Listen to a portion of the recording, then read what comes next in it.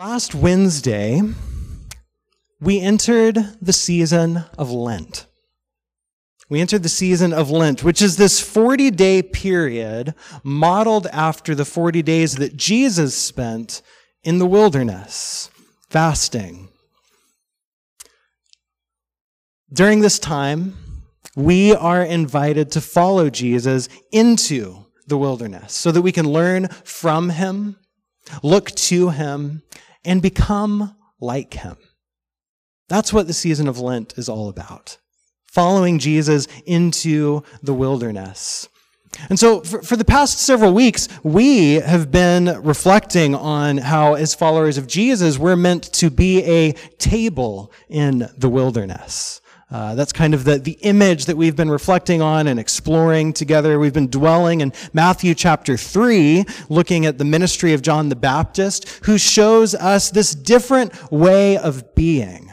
This whole different way of being, not looking to numbers and crowds, but embracing obscurity in the wilderness, as he faithfully declares the kingdom of God and points to the one who was to come after him. And at the end of Matthew 3, that one who is to come arrives, right? Jesus comes to John and is baptized by him. And when he comes up out of the water, it says that the heavens were torn open and the Spirit descended upon Jesus like a dove. And this voice spoke, saying, "This is my beloved Son, with whom I am well pleased." In this baptism moment, we see the beloved, abundant table of God in the wilderness. The fundamental place from which Jesus and all of us begin. This place of being deeply loved by God. That's where we begin. But then a puzzling thing happens. As we turn to Matthew chapter 4, Jesus does not leave the wilderness. He actually goes deeper into it. And he goes deeper into the wilderness. So we're called to follow him there. And that's what this season of Lent is all about. So though we're still considering what it looks like to be a table in the wilderness, during this season, over the next several weeks, I want to look more closely at Jesus in the wilderness. So look at what Jesus encountered there as he entered that wilderness place. As we follow him there, what can we learn from him? Can we look to him? And can we become like him? These are the things that are before us during this season. And so let's begin by reading this wilderness encounter that Jesus has in Matthew chapter 4, beginning in verse 1.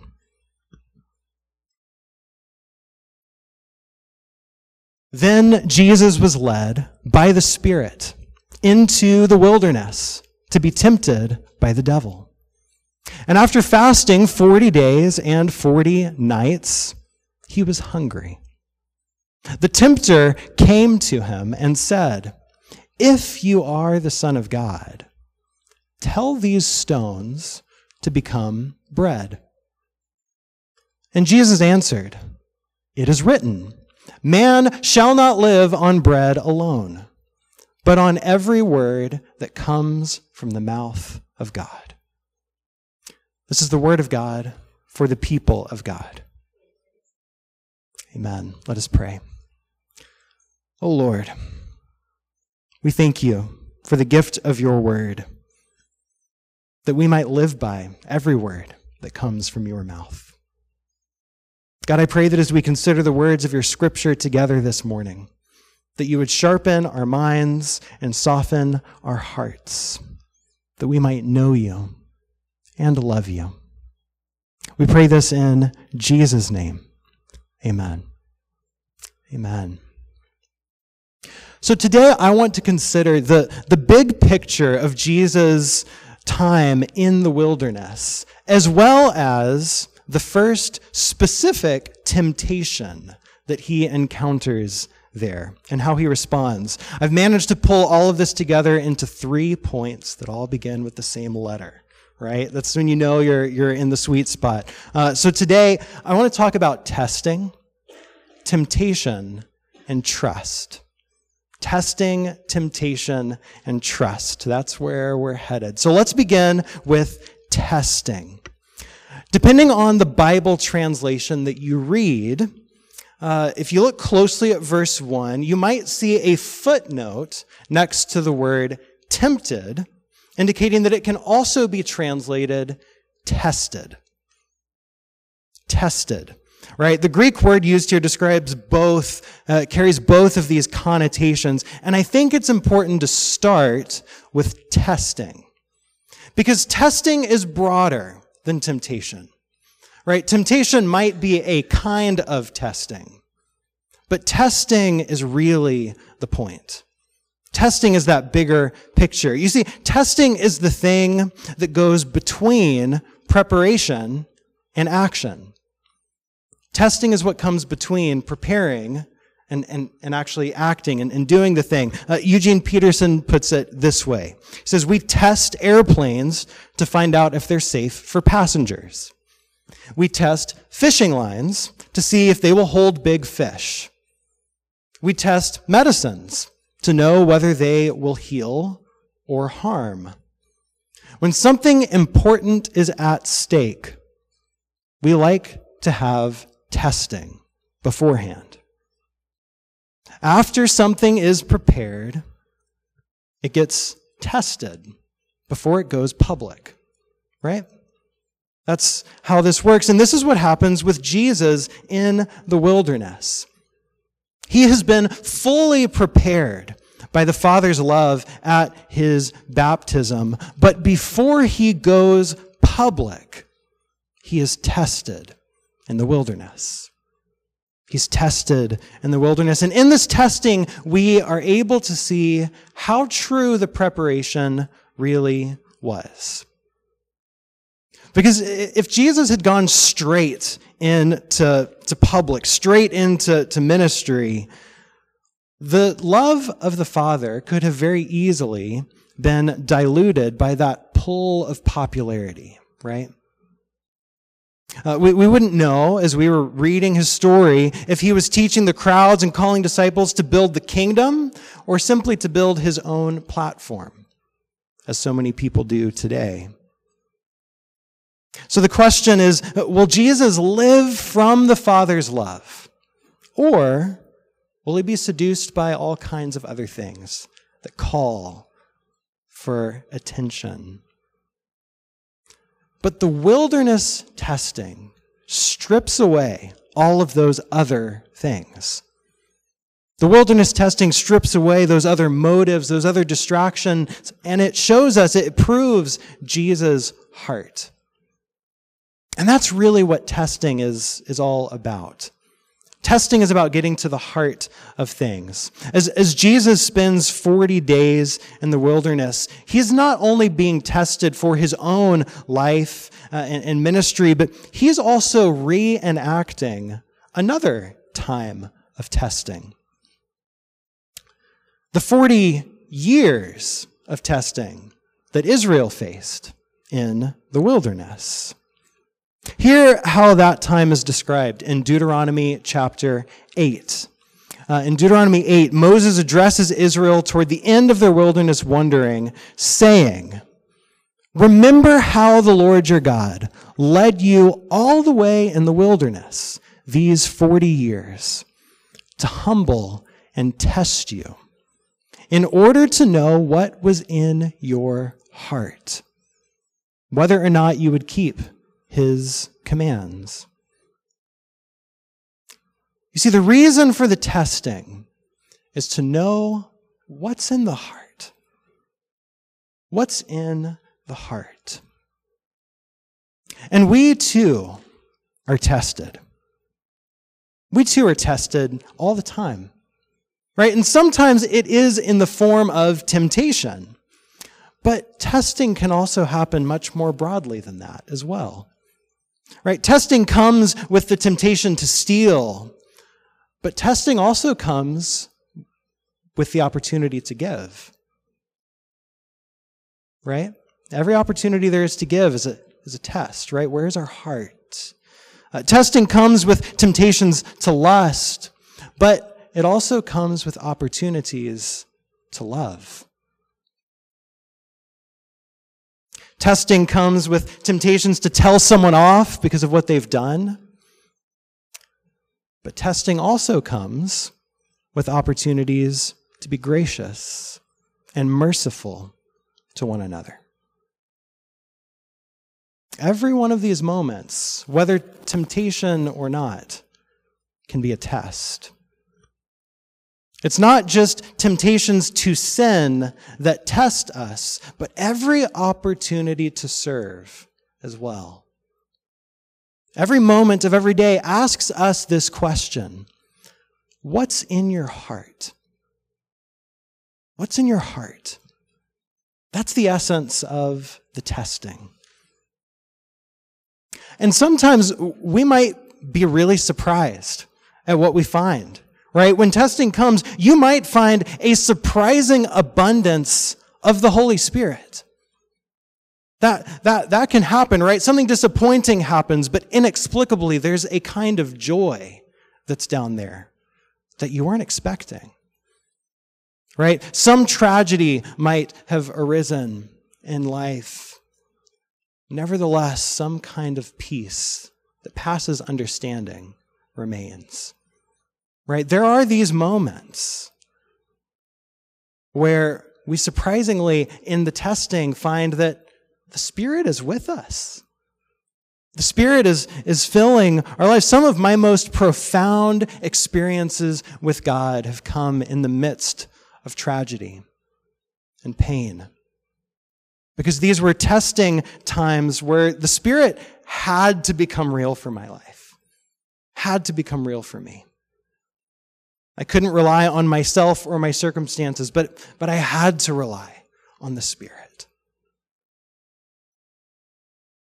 Times of testing might just surprise us as we encounter the Spirit there. But testing also has a way of showing us the depths of our own brokenness as well. Of exposing the roots of sin that are within our hearts. Sometimes temptation comes and we give right in. We just go right to it. Or maybe we don't give in, but we sure do think about what it would be like to give in. And in those moments, we begin to see what it is that is in our hearts. That's the testing. Whatever the testing reveals, the goal is not to gloat in how full of the Holy Spirit we might be, or to sulk in how filled with sin we might be, but rather to constantly come back to the love of the Father, to constantly return to the love of the Father, who fills us with His Spirit and forgives us of our sins. And so no matter what, our response should always be, thank you. Right? Thank you for the strength of your Spirit. Or, thank you for forgiving my sin. We come to God with thanks. This testing reveals what it is in our hearts. And in the wilderness, as we look to Jesus, we see His heart on full display. He is living from the place of love, having received the love of His Father. Jesus is seeking first the kingdom of God. This is the foundation from which He will move from His preparation through the testing and into the action of His ministry, built on that foundation of belovedness in His Father. We see His heart in this wilderness testing. And so that's the testing. Next, let's look at the temptation the temptation. That's the other meaning of the word that's used here in verse 1, and then used again down in verse 3, where it says that the tempter came to him. Right? This is the word temptation as well. Now, I already mentioned one parallel story of Israel's testing in the wilderness, but there's an even earlier parallel that we also see in this moment. This moment points all the way back to the very first time a tempter came to confront humanity. In Genesis 3, a tempter comes to Adam and Eve in the form of a serpent. And there are a lot of similarities in what we see there and what we see here. There, we see Adam and Eve living in perfect communion with God after creation, and the serpent comes in to disrupt that. Here, we see Jesus living in perfect communion with God after baptism, and the tempter comes to disrupt that. When the serpent speaks to Eve, he sows doubt by asking the question, did God really say you may not eat from these trees? Is that really what God said? Right? He sows doubt to them. But when the tempter comes to Jesus, well, he once again seeks to sow doubt by saying, if you are the Son of God, right? Are you really? He seeks to sow that doubt.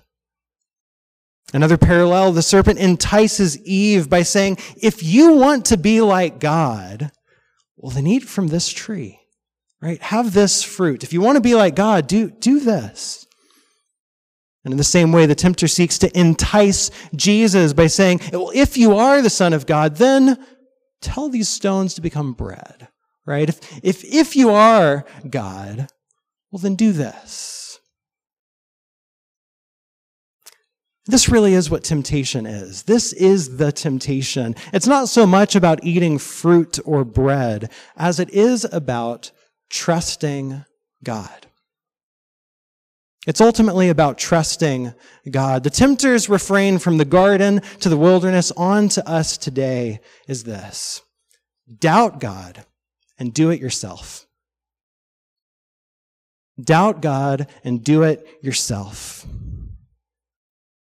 In the garden, his message was doubt God's abundant provision and eat this fruit, right? Doubt that you've already been made in his image. Instead, eat this fruit so you can be like him.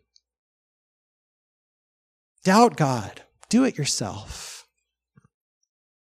In the same way, in the wilderness, he continues, doubt in God's abundant love. Doubt what he spoke over you in the waters of baptism, and instead prove your identity by doing this. Doubt God. Do it yourself. That's what the tempter says. And so will Jesus doubt his identity as God's beloved Son?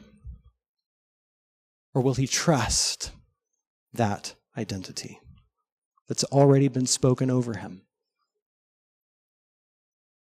Will Jesus work for his identity as God's beloved Son?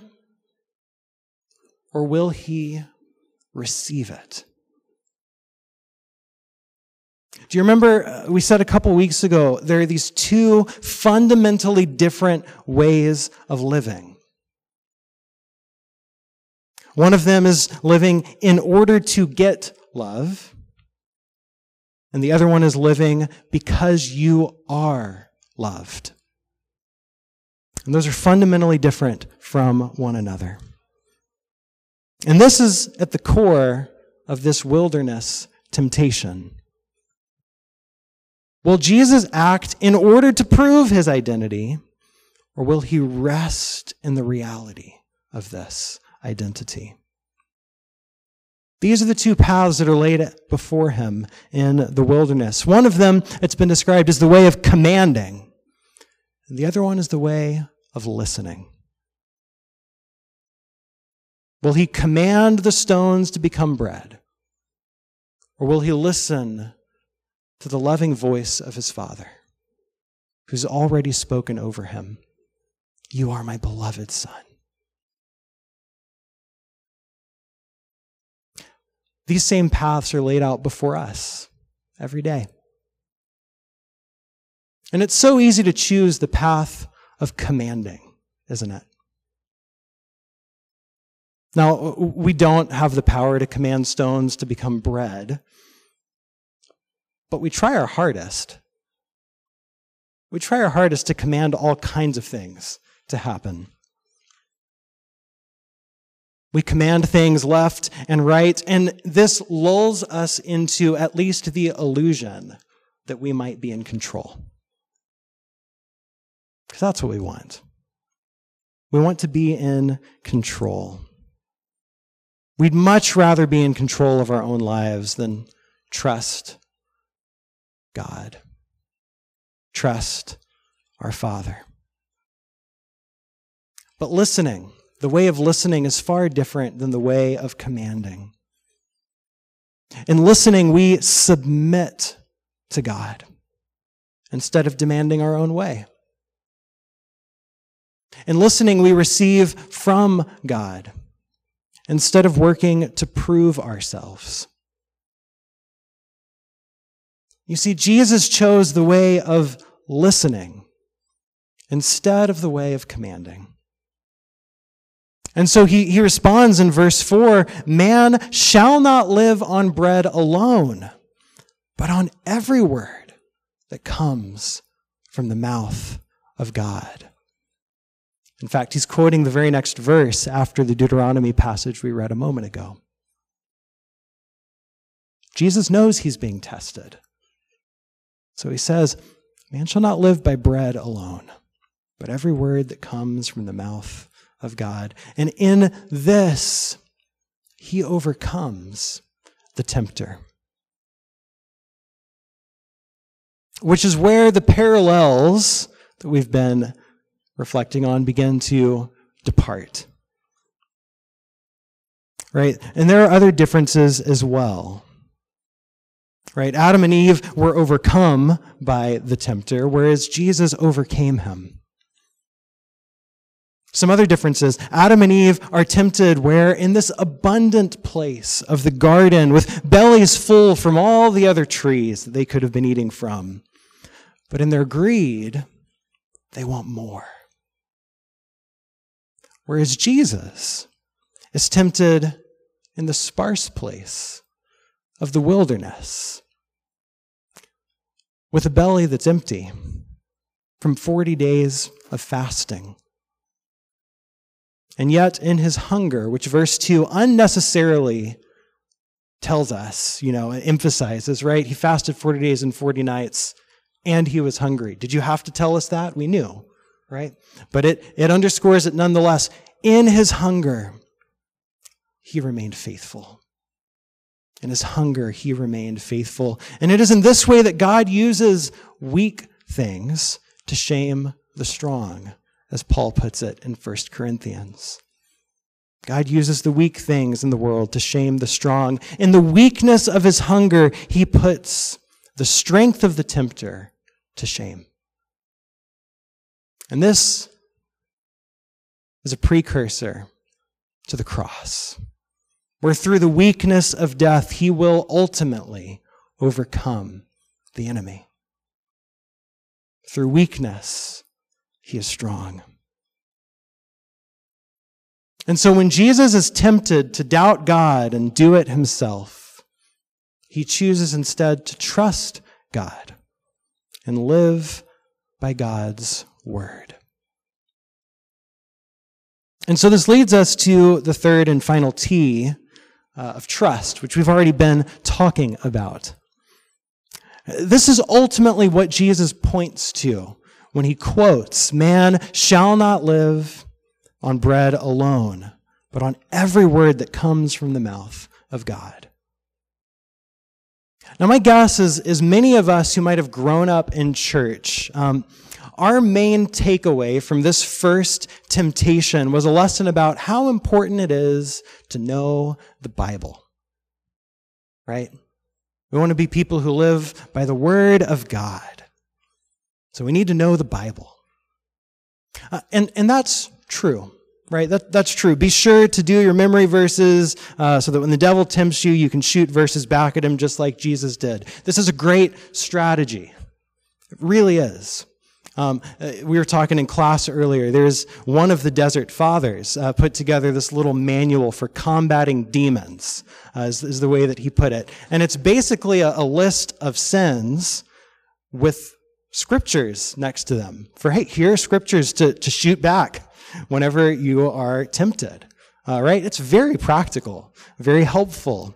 And so yes, the Word of God, the Scripture, the words of Scripture is essential in our battle. It's essential. It's one of the reasons why our Lent book of daily readings that we have has a short passage of Scripture to reflect on every day, right? We need to be feasting on the words of God.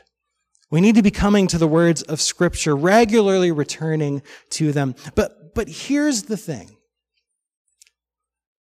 The point of this story is not ultimately about knowing your Bible. It's about trusting your Father.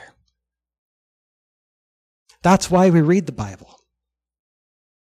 It's not just about knowing the Bible, but trusting the Father. That's what we're called to. One of the descriptions that I came across of this first temptation was from Russell Moore, who describes it this way. He says, "This is the temptation to be fed instead of fathered." And that's the world we live in, isn't it?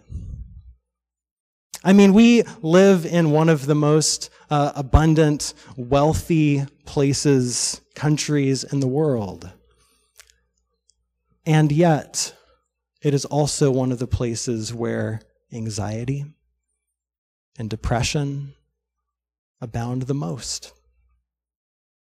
Because we are people who would rather be fed than fathered. We want our needs to be met, but we don't want to turn to our Father who meets them. And so our bellies might be full, but our hearts still ache. Because we desperately need our Father. Jesus doesn't say that man doesn't live on bread. We do need bread, but we don't live on bread alone. We need every word from the mouth of God. We need our Father to draw us near to him and to continue to speak those words, "You are my beloved child." That's what we desperately need. So we're willing to be fathered and not just fed. That's the question that this brings us to. Or are we going to doubt God and do it ourselves? Another way that I've heard this passage described, this temptation described, is Henry Nouwen describes it as the temptation to relevance. To relevance, right? There's nothing more relevant than bread, especially when you're in the middle of the wilderness and you haven't eaten for 40 days. That's like the most relevant thing that you could come across is bread. And again, it's not that we are meant to be irrelevant, but that we are always so tempted by whatever the latest headline is, by whatever the latest fad is. And this is true of the church, right? I mean, the church desperately wants to be relevant, right? And so we got to, meet people's needs and have everything set and on. But just maybe we're not called to be relevant as much as we are called to be reliant on God. It's not that we need to ignore needs, but maybe the needs that we have actually need to be different. There's such a thing as artificial needs. That's how the economy grows. We come up with a product and we make a need for it so we can sell it, right? And that's just how it goes. And that's how things continue to be relevant. Put out a new phone every year. Put out a new model every year. So you can stay relevant. We're addicted to it. But instead of constantly being up on the latest thing, we're called instead to rely on our Father. There's a pastor at a church I was a part of for a while who used to say, people always come and they ask questions about, what kind of church this is, what we believe, and not once has anyone ever come and asked me a question about, do you believe the kingdom of God is coming? Like, they never ask that question. It's always something that's one of the latest hot button issues. One of the latest topics that it's fun to talk about. No one ever asks, do you believe that Jesus is alive? Right? These are the things that matter. Like, these are the things that we're actually called to. But we're so addicted to relevance instead of relying on our Father in heaven. Are we willing to be fathered and not just fed? That's the question at the heart of this passage. And I think that's why Jesus gives us the prayer that he gave us to pray, which begins how? Our Father in heaven. It's to him that we go to ask for our daily bread. We go to him, our Father. Give us this day our daily bread. And in that same prayer, Jesus teaches us to pray, lead us not into temptation, right? He knew what that was like. God, don't bring me to the testing place. But if we are led there, may we be delivered from evil. Deliver us, Lord, from evil. Right? Jesus prayed that prayer because he knew that prayer. Because he lived it first. In the wilderness, we see the heart of Jesus. And so, as we continue through the wilderness this Lent, may we keep learning from Jesus, looking to Jesus, and becoming like Jesus. Amen.